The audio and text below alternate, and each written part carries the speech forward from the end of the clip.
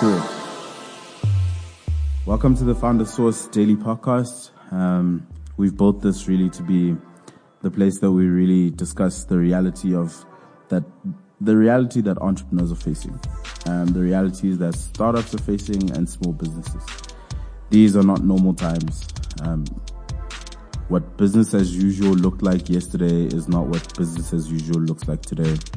And we have to prepare for this new reality, adapt to this new reality, and realize that it is a new reality. So it's not just, something that's going to pass and after this, things will go back to normal. You need to prepare yourself for a new normal, a completely newly shaped reality of what the world is. We are officially 2 hours away from a lockdown in South Africa, which effectively means small businesses cannot operate. Only essential services can operate. This is a guide that was sort of made by the South African government to really control the spread of the COVID-19 virus. It will have incredible implications for small businesses. And I think today what we really want to focus on is where small businesses are and how much more we think they can navigate in this time. Ubele, how you doing? I'm good, Mash. How are you, man? I'm feeling good. How are you feeling about the lockdown? It seems like it's a party in South Africa. Here there's a countdown. It's like New Year's Eve. That's the scary thing. Like people are like, yeah, it's like New Year's Eve, man. Yeah. So I'm looking at this sort of screenshot you sent me of a report from, I think it was JP Morgan. Yeah. Am I wrong? Right? Okay. Nah, you're correct. Okay. Just walk us through what this graph is and, how it works. Cool. So the report is fairly old, right? It was done in 2015. But the essence of the report is it just measures cash buffers for small businesses. Essentially, what that means is that how much cash small businesses would have on hand if everything goes to zero, essentially sales, right? So there's 4 components to the report, or 4 findings, which are crucial to the report, right? But the overarching theme is that small businesses on average have 27 days of cash on hand, right? So number 1 would be the average daily cash inflows and the average daily cash outflows, right? So how much comes into the business and how much leaves the business.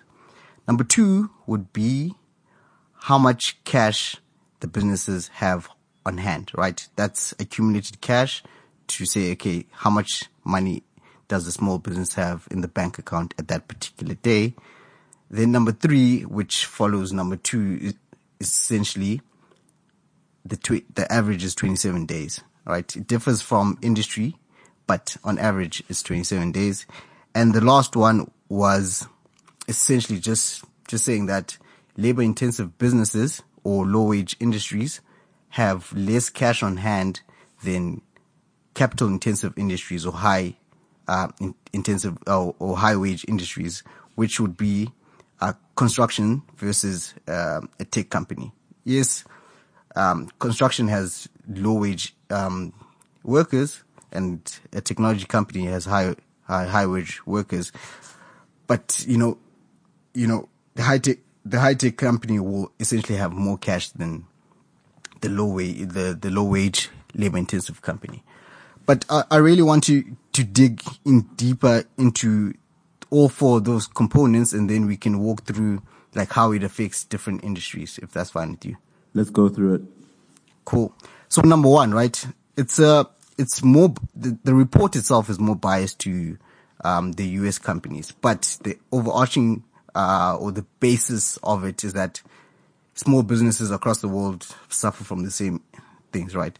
So I did a bit of conversions on the numbers just to make it relevant to South Africa, right? So on average, small businesses take in 6,400 Rand a day, but outflows are 6,300. So that says small businesses only keep in about 100 Rand a day. Well, that's so crazy. that essentially across America or across the world is that small businesses operate on a break-even basis. I don't know what you think about that, but that's quite insane in terms of like, even though you're running a business, it's essentially, hand to mouth. Yeah. Yeah. So yeah. So, So- I think it's a reality that a lot of small businesses will, in South Africa specifically, will identify with.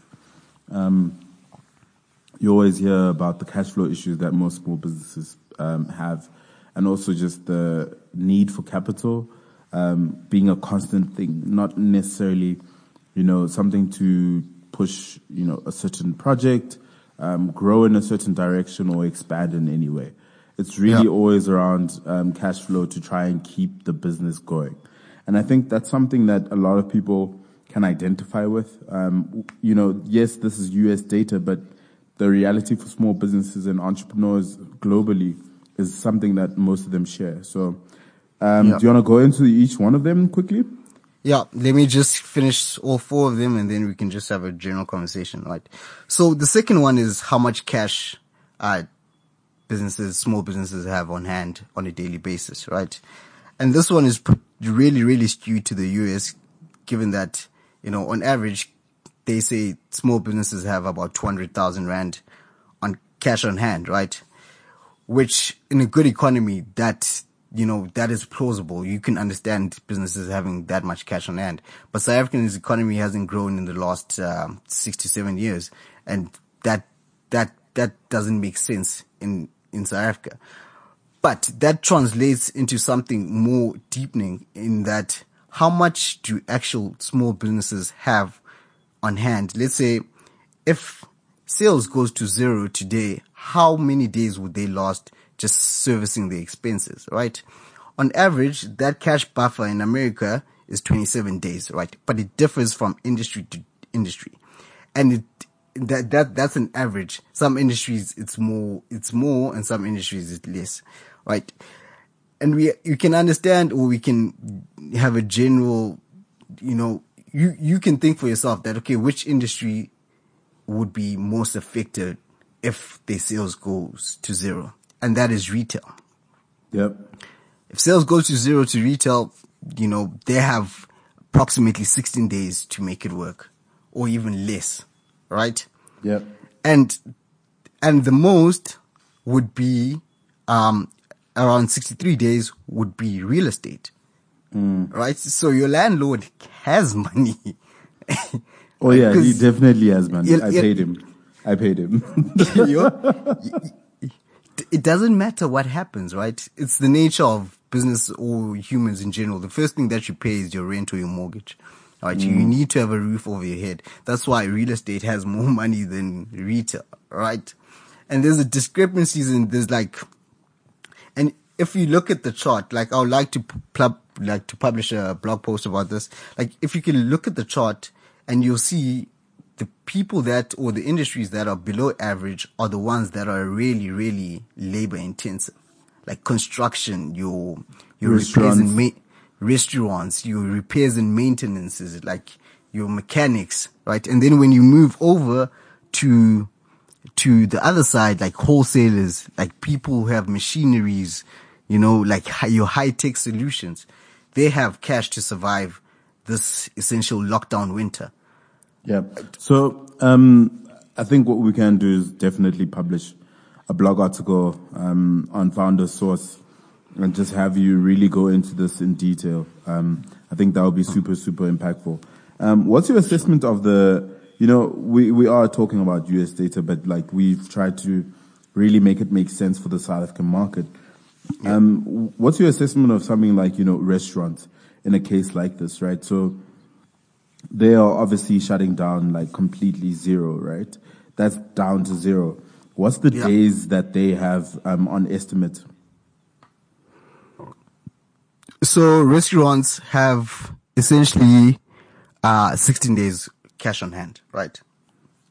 That's the average restaurant. That's the, like, but you can understand that there's different types of restaurants. There's high end, there's fast food and whatnot. But on average, excluding your McDonald's and stuff, on average, a restaurant has 16 days of cash on hand. Right? So whatever happens in this 21-day cycle, most restaurants should close down. I think there was a short video by Andile Khumalo from I Am an Entrepreneur, asking the head lady of the Association of Restaurateurs in South Africa about how restaurants are navigating this. They are in serious dire situation because this thing is not going to start for them tomorrow. It started for them like last week, Sunday, when the president instituted that, after 6 o'clock, you guys are not allowed to sell alcohol, which majority of the money they make through alcohol, right? So, yeah, like the restaurant industry in South Africa is really, really, really dire, right? For those who are to survive like this lockdown winter, like what they should do is essentially diversify how they access their customer, right? So at the office, we have that lady who sells pizzas. I forgot the name of the place. Urban Brother. That's the best pizza place in Joburg. How can you? What disrespect is this that you decided to forget? I apologize. I'm very uncultured and I'm more of a debonair kind of guy. But think about Urban Brother, right? Urban Brother is essentially a hole-in-the-wall restaurant. But on weekends, 90% of their revenue, and I even asked that lady, 90% of the revenue comes from delivery apps. Right? So that would be Uber Eats, Uber Eats, Mr. D, Order In. Yeah. And Order In, right? So restaurants need to find like another way to access the customers. So essentially, what's going to happen now is that you won't have that middle class restaurant that everybody can go to. You either have your high end restaurants and those ones who cater for wherever the customer is. All right. So if I am in Parkhurst, I need to serve a customer in Sandton within 90 minutes. So essentially there won't be any essence of middle class restaurants. There will be high end ones that survive, like your Tashes, and then you'll have the guys who you try to access the customers anyway. That's crazy. So in terms of, I think another really interesting one for me was personal services. So it has, a hair and beauty sort of icon on it. So it's mainly, beauty salons, barbers, spas, that sort of thing. They had an average day of 21 days of survival if cash went to zero in terms of income. What was your assessment of that? I mean, I guess right now it's such an interesting thing for me because maybe it's because of my own frame of reference. That is not something I spend a lot of money on. It's not something I'm constantly pursuing. But 21 days, which is much higher than restaurants and much higher than retail. What do you think that is? It's purely a supply issue, right? So they don't have extensive capital outlay, right? You go in, you get a haircut. They probably have a wall, like hair trimmer or whatever they use, and they bought that for like 600 Rand and they cut a lot of people throughout. But what is interesting about that on a day-to-day cash inflow, personal services takes in the least amount, right? Less than repairs and maintenance. Like it's literally the bottom. Like in this report, it's about $216, which is about 3,000 Rand average on a day, right? So even if, they take in less, they don't have that supply issue where they need to, get resources upfront in order for them to cut your hair. They probably have those things on hand. That's why. But on a cash basis, they are cash poor because they take in the least amount of money on a daily basis. Understood. And I think another one that was interesting for me was, retail had the highest amount of days, but next to that was high tech services. And in that, I'd also include just startups, basically, right? So guys that are making different products and stuff like that. So they had about 33 days, which is right next to real estate. I'm looking at that and I'm going, who can make money right now? And you think about the sort of things we were speaking about yesterday, like Zoom, Slack, tools that help other people be able to do amazing things online. It makes sense. And it also makes sense for something like, say, Rain, right? I don't imagine Rain to have 1,000 people working in their building. But you can imagine that because of what they're doing, they probably have a much longer runway, right? So I get that, but what were your thoughts around that one as well? They do, right? So high-tech solutions differ, right? And it also builds into the finding number 4 where, yes, they have high cost in terms of their work capacity, in terms of the people that they employ. But based on what they can accomplish, people will give them money regardless of the situation. So even if Rain is having capacity issues right now, they say, okay, no, this capacity issue is going to take us 6 months to solve, right? But we need X amount of rands or dollars to solve them. Somebody's going to give them money because of the upside of it, right? When you think about Rain and you think about a restaurant, right, they don't have the same upside. Right? Rain is a technology-based company, and then a restaurant is a physical store where you'll need to buy real estate for you to grow, rather than gaining customers who are going to pay you on a recurring basis for your product in the long term. Yeah. Okay, right? cool. So the CAC of it plays into this situation. No, please go into it. We keep interrupting each other. What are you saying? I'm saying like the CAC, or the cost to acquire a consumer on Rain side and the cost to acquire a consumer from a restaurant or a construction services company are totally different. Right? So, you can forecast like the CAC or cost of acquiring a consumer to decrease on Rain side, but for you to have a physical building, you'll have to expand that building to another one. So your cost will increase over time to acquire a lot of consumers. So that's the difference in essence between high growth technology startups as well as like other companies. Yeah. So what do you think is the solve here, right? So, I'm a business. I've now assessed this sort of thing to go, I can survive the next 60 days. What are the solves for people that are going, you know what, I can only survive, 18 days? Is it about raising money? Is it about trying to find ways that you can save money? What are the solves do you see? Unfortunately, Mash, in this situation, it's really dire, right? And the only solutions I have are on a personal basis, like individuals in South Africa, for them to survive, right?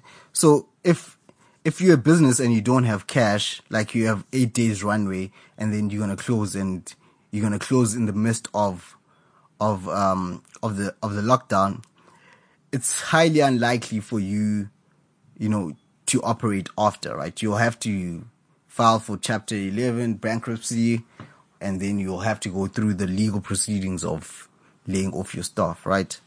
And it's really unfortunate that we are in this situation, but I believe the government has like a big part to play in this situation. Just taking from what the US has done, like now I'll think around, okay, South Africa has instituted a monetary policy of quantitative easing. I know I'm using a bunch of big words, but quantitative easing is essentially a monetary policy where the South African Reserve Bank decides to buy assets in the market, like like government bonds, Yeah. corporate debt, Yeah. right? Essentially to keep businesses or big businesses alive so they can trickle down their earnings to the lower guys. That doesn't necessarily work because trickle down economics doesn't work the way people should work, right? But on the fiscal side, where the government or treasury can do is adapt what the Americans did, which is essentially giving every adult in South Africa essentially a paycheck, right? Yeah. So giving every adult in South Africa like 1,000 rand and every child 500 rand. So if you are a household of 6, you, your wife and your 4 kids, essentially you guys get 4,000 rand check just to survive. And with that, they could institute a law that says it's illegal to charge people rent in this period, and it's illegal for you to pay a bond in this period.